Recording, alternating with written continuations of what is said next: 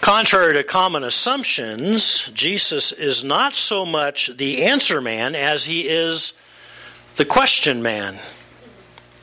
As we read through the four Gospels, Matthew, Mark, Luke, and John, Jesus asks far many questions than he answers. In fact, more often than not, when Jesus was asked a question himself, he answered with a question of his own. And if we add them all up, Jesus asked 307 questions in the four Gospels. This morning, as we continue our new series of lessons, Questions Jesus Asked, we come to the fault-finding question here in Matthew 7, verses 1 through 5. Why do you look at the speck of sawdust in your brother's eye and pay no attention to the plank in your own eye?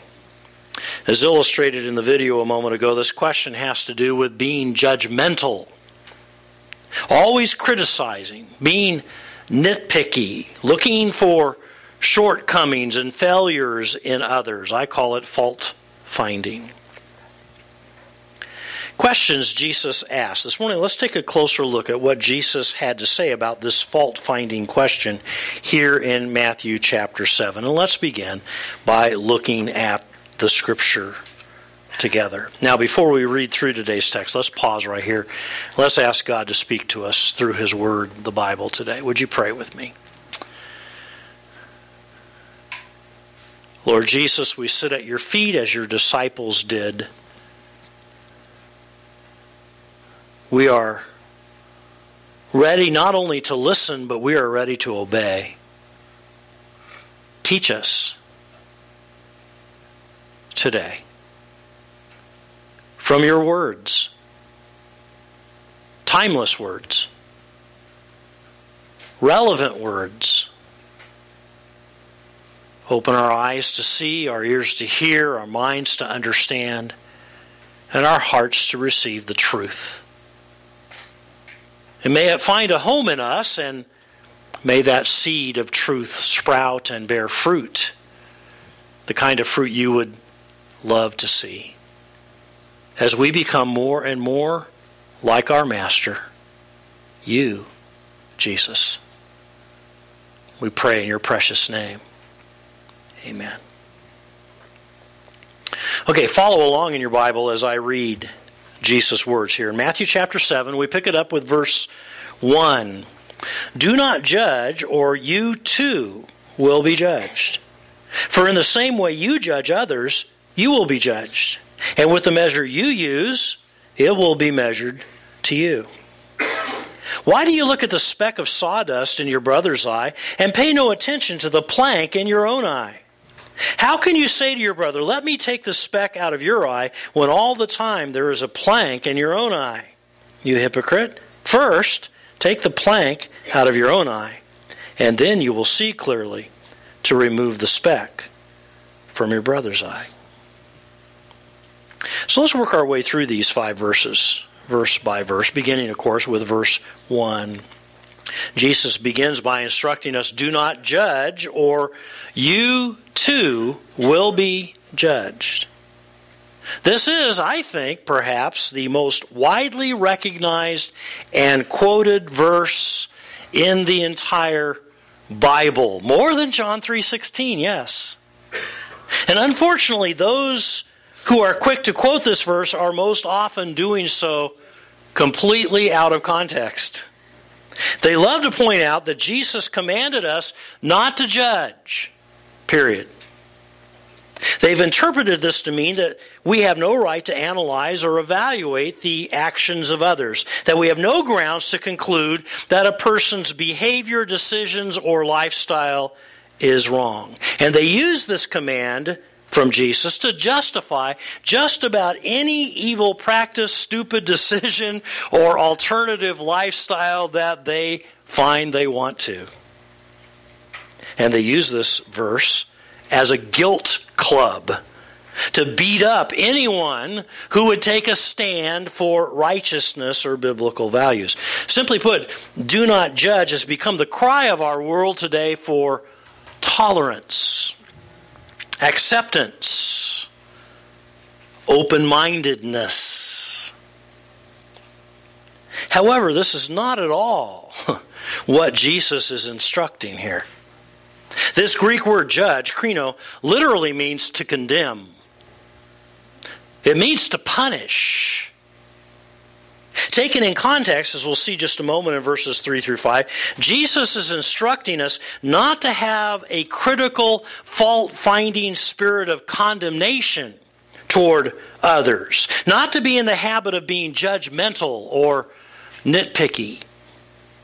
He's not telling us that we should avoid making judgments altogether. On the contrary, the Bible repeatedly instructs us to judge and to discern. In fact, in the very next verse, Matthew 7, verse 6, Jesus teaches, "Do not give dogs what is sacred. Do not throw your pearls to pigs." Now, certainly that implies judgment on our part because, after all, who are the dogs and who are the pigs? Later in this very same chapter, in the Sermon on the Mount, Matthew 7, verses 15 and 16, Jesus tells us, "Watch out for false prophets. They come to you in sheep's clothing. By their fruit you will recognize them." Now, surely that calls for judgment on our part. In Matthew 18, verses 15 through 20, Jesus instructs us to exercise judgment when it comes to someone who offends us. In fact, in verse 15 he says, "If your brother sins against you, go and show him his fault." Judgment. The Apostle Paul was clear that there are times when church discipline is to be practiced in dealing with an unrepentant church member. And in 1 Corinthians chapter 5, he confronts the church in Corinth about a man in their midst who was flaunting his sexual immorality. Instead of tolerating this blatant sin, Paul asks in verse 2, "Shouldn't this break your hearts? Shouldn't it bring you to your knees in tears? Shouldn't this person and his conduct be confronted and dealt with?" In fact, he goes on in that same chapter and says, "You ought to expel this man from your midst." Certainly that's judgment. The Apostle John instructs us to use judgment in 1 John 4 and verse 1. "My dear friends, don't believe everything you hear. Carefully weigh and examine what people tell you. Not everyone who talks about God comes from God. There are a lot of lying preachers loose in this world." Again, doesn't that involve judgment? And the point is, we could go on, but let's go back to verse 1. Do not judge. Here's how the Message paraphrases it. Don't pick on people. Jump on their failures. Criticize their faults. In the parallel passage, Luke 6, verse 37, Jesus words it simply, "Do not condemn." In summary, then, Jesus is not prohibiting judgment altogether. This verse is not promoting blind tolerance or indiscriminate acceptance. Rather, Jesus is warning us against criticism. Having a hypercritical spirit that's quick to condemn other people. Being nitpicky and fault-finding. We must exercise judgment, yes, without being judgmental.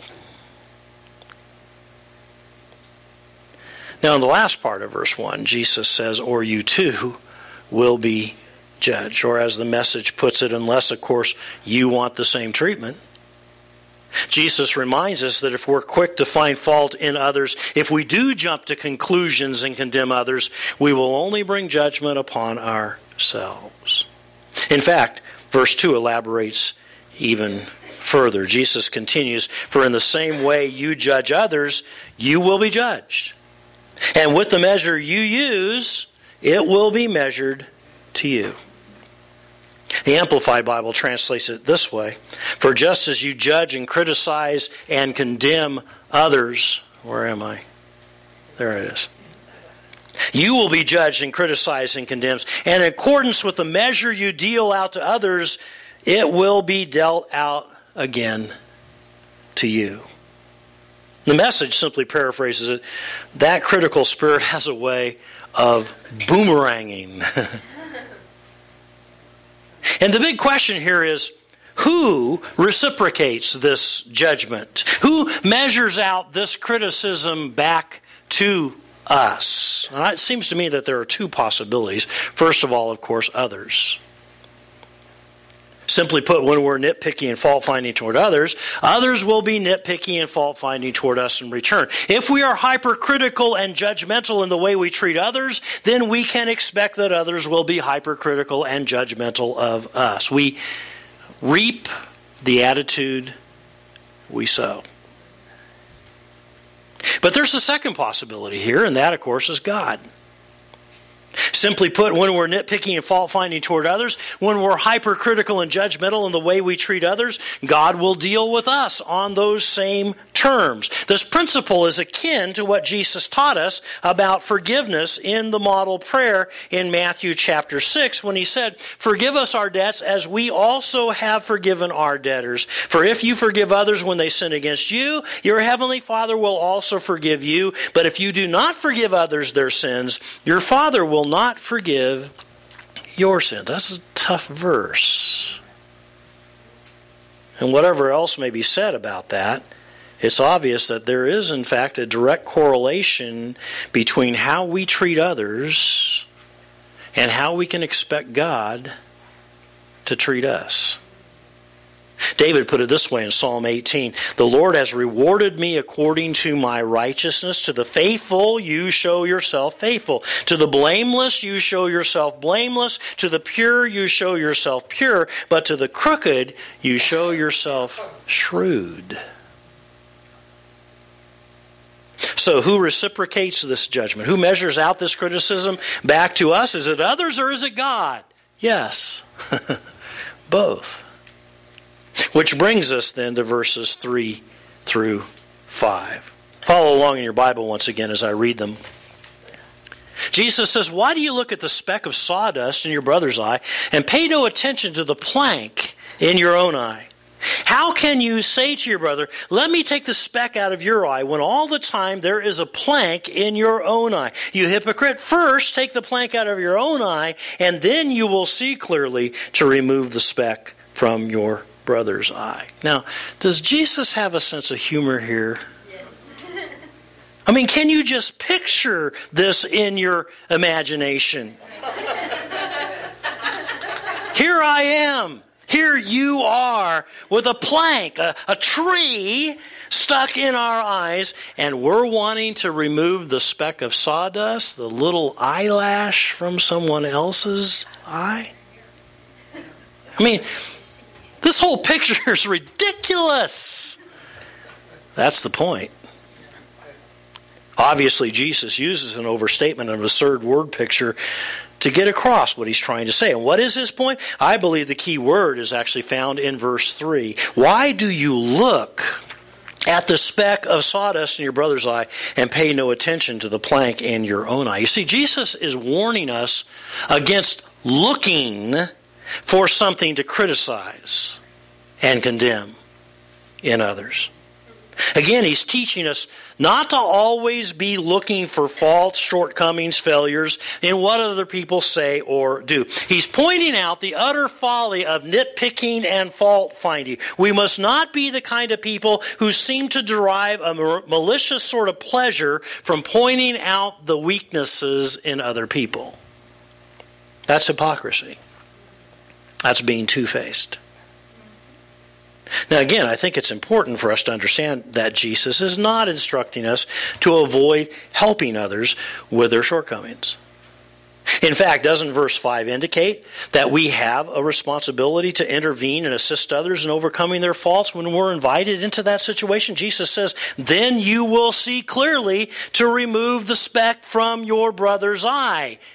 When we have the opportunity to do that and are invited into that situation, Jesus, in fact, expects us to do this, to help one another in our walk with Christ. But before we can even attempt to help others, Jesus says, first,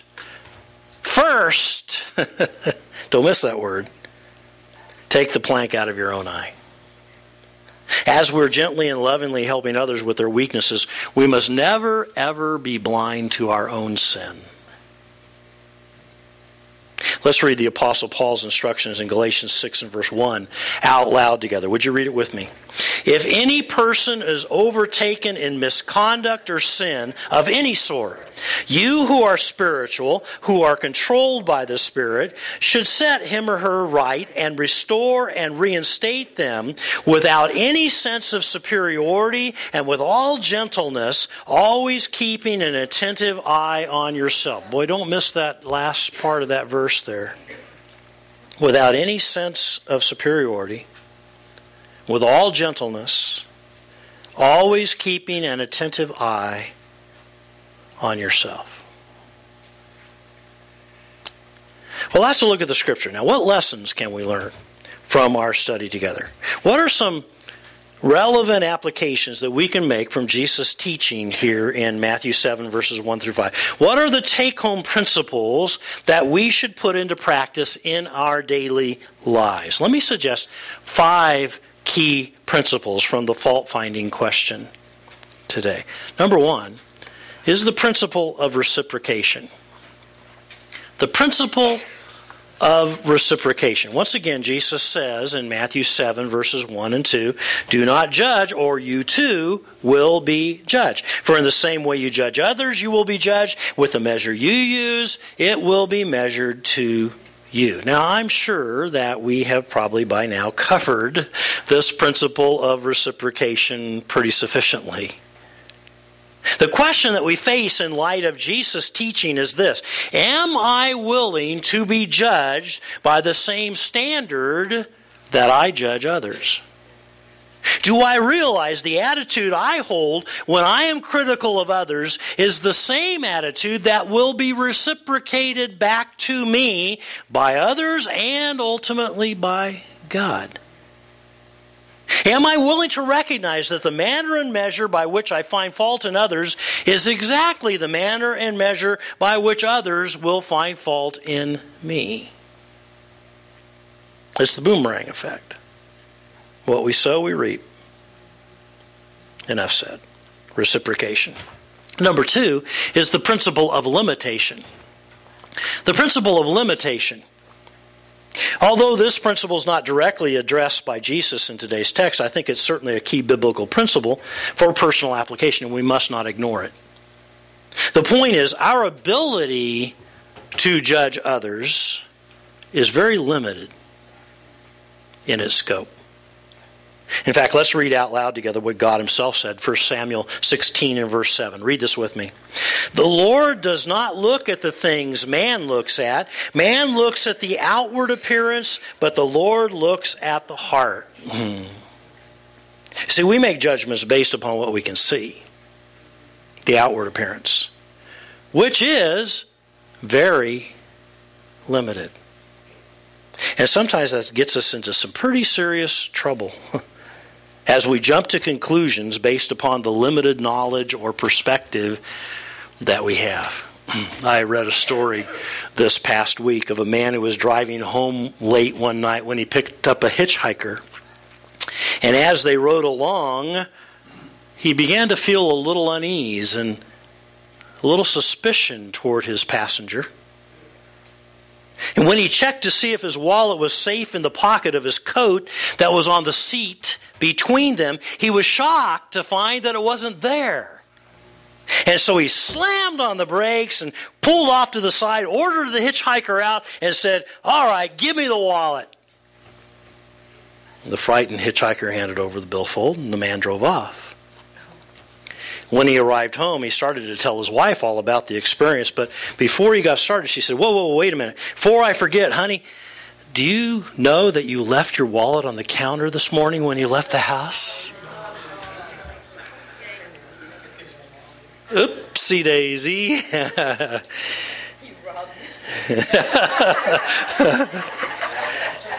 You see, our ability to judge is limited by our knowledge. We cannot see all that God can see. Our view is very limited. And how often do we jump to conclusions without the facts? How often do we criticize someone when we don't know the whole story? How often do we make snap judgments when we haven't walked in their shoes? How often do we criticize another person's motives when we don't even really know what's in their heart? Which reminds me to remind you that any judgment we ever render is not God's judgment. You do understand that, right? It's not the final judgment. We must be ever so careful not to usurp God's throne. I mean, He's still on the throne, folks. And to put ourselves in the place of the judge. In fact, James 4 verse 12 reminds us there's only one lawgiver and judge.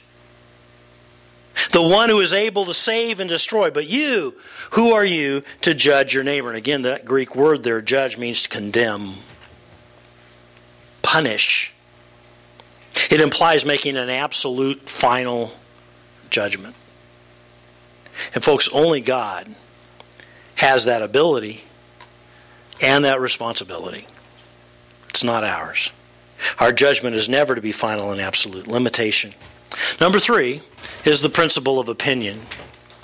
The principle of opinion. Again, this principle is not directly addressed by Jesus in today's text, but I would be amiss in teaching the whole truth about fault-finding and judgmentalism if I didn't at least touch on this for a moment. See, whenever the Bible speaks of our need to judge others, it is always in reference to truth. To a clear command from God. What is in black and white? Thus saith the Lord. It is not in reference to personal opinion. I urge you to read the Apostle Paul's word from the Lord on the issue of opinions in Romans chapter 14. Time doesn't allow us to treat this subject fully this morning in this lesson, but let us suffice to say that when it comes to matters of opinion, something where we do not have clear-cut instruction from God in the Bible, we are not to pass judgment on someone else. Here's just a sampling of what Paul writes in Romans 14. Welcome with open arms, fellow believers who don't see things the way you do, and don't jump all over them every time they do or say something you don't agree with, even when it seems that they are strong on opinions but weak in the faith department. Treat them gently. Forget about deciding what's right for each other. Let's agree to use all our energy in getting along with each other. Help others with encouraging words. Don't drag them down by finding fault. Again, I urge you to read the entire 14th chapter of Romans on your own later. It's a clear reminder for us to refrain from being nitpicky and fault-finding when it comes to matters of opinion. I wasn't going to go down this rabbit trail, but I'm going to for just a second, okay? A lot was being said about yesterday, September the 23rd, the alignment of the planets. A lot of stuff out there online, you know. Well, if you didn't, yeah. Well, go after the fact now. I'll tell you. I didn't say anything about this beforehand because I just felt like it wasn't worth saying, but. A lot of opinions about, something significant was going to happen. I mean, there was predictions, everything from the Lord's rapture yesterday. A lot of people said that was going to happen. The assassination of Donald Trump was going to happen yesterday. There was going to be all kinds of other things happen across the world, catastrophes. It was going to be the ushering in of the tribulation yesterday. Okay? I didn't say anything about it. I had a couple of you come to me individually about that and ask me my opinion. And basically, I'll give you the same opinion I'm going to give you right now. First of all, I was very quick not to make judgments other than the fact that God says don't try to set dates.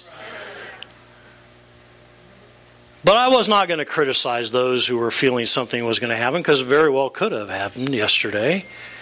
The reality is but my reply to all of that has to do is this, simply this. That, ding, ding, somebody's looking it up online right now. The The whole point of all this is, what did Jesus say? Watch therefore, because you do not know the day or the hour. We must be ready at all times. Today would be just as good a day as yesterday. Tomorrow would be just as good a day as today. We must be prepared at all times, because the fact is we are living in the end times and His return could happen any time.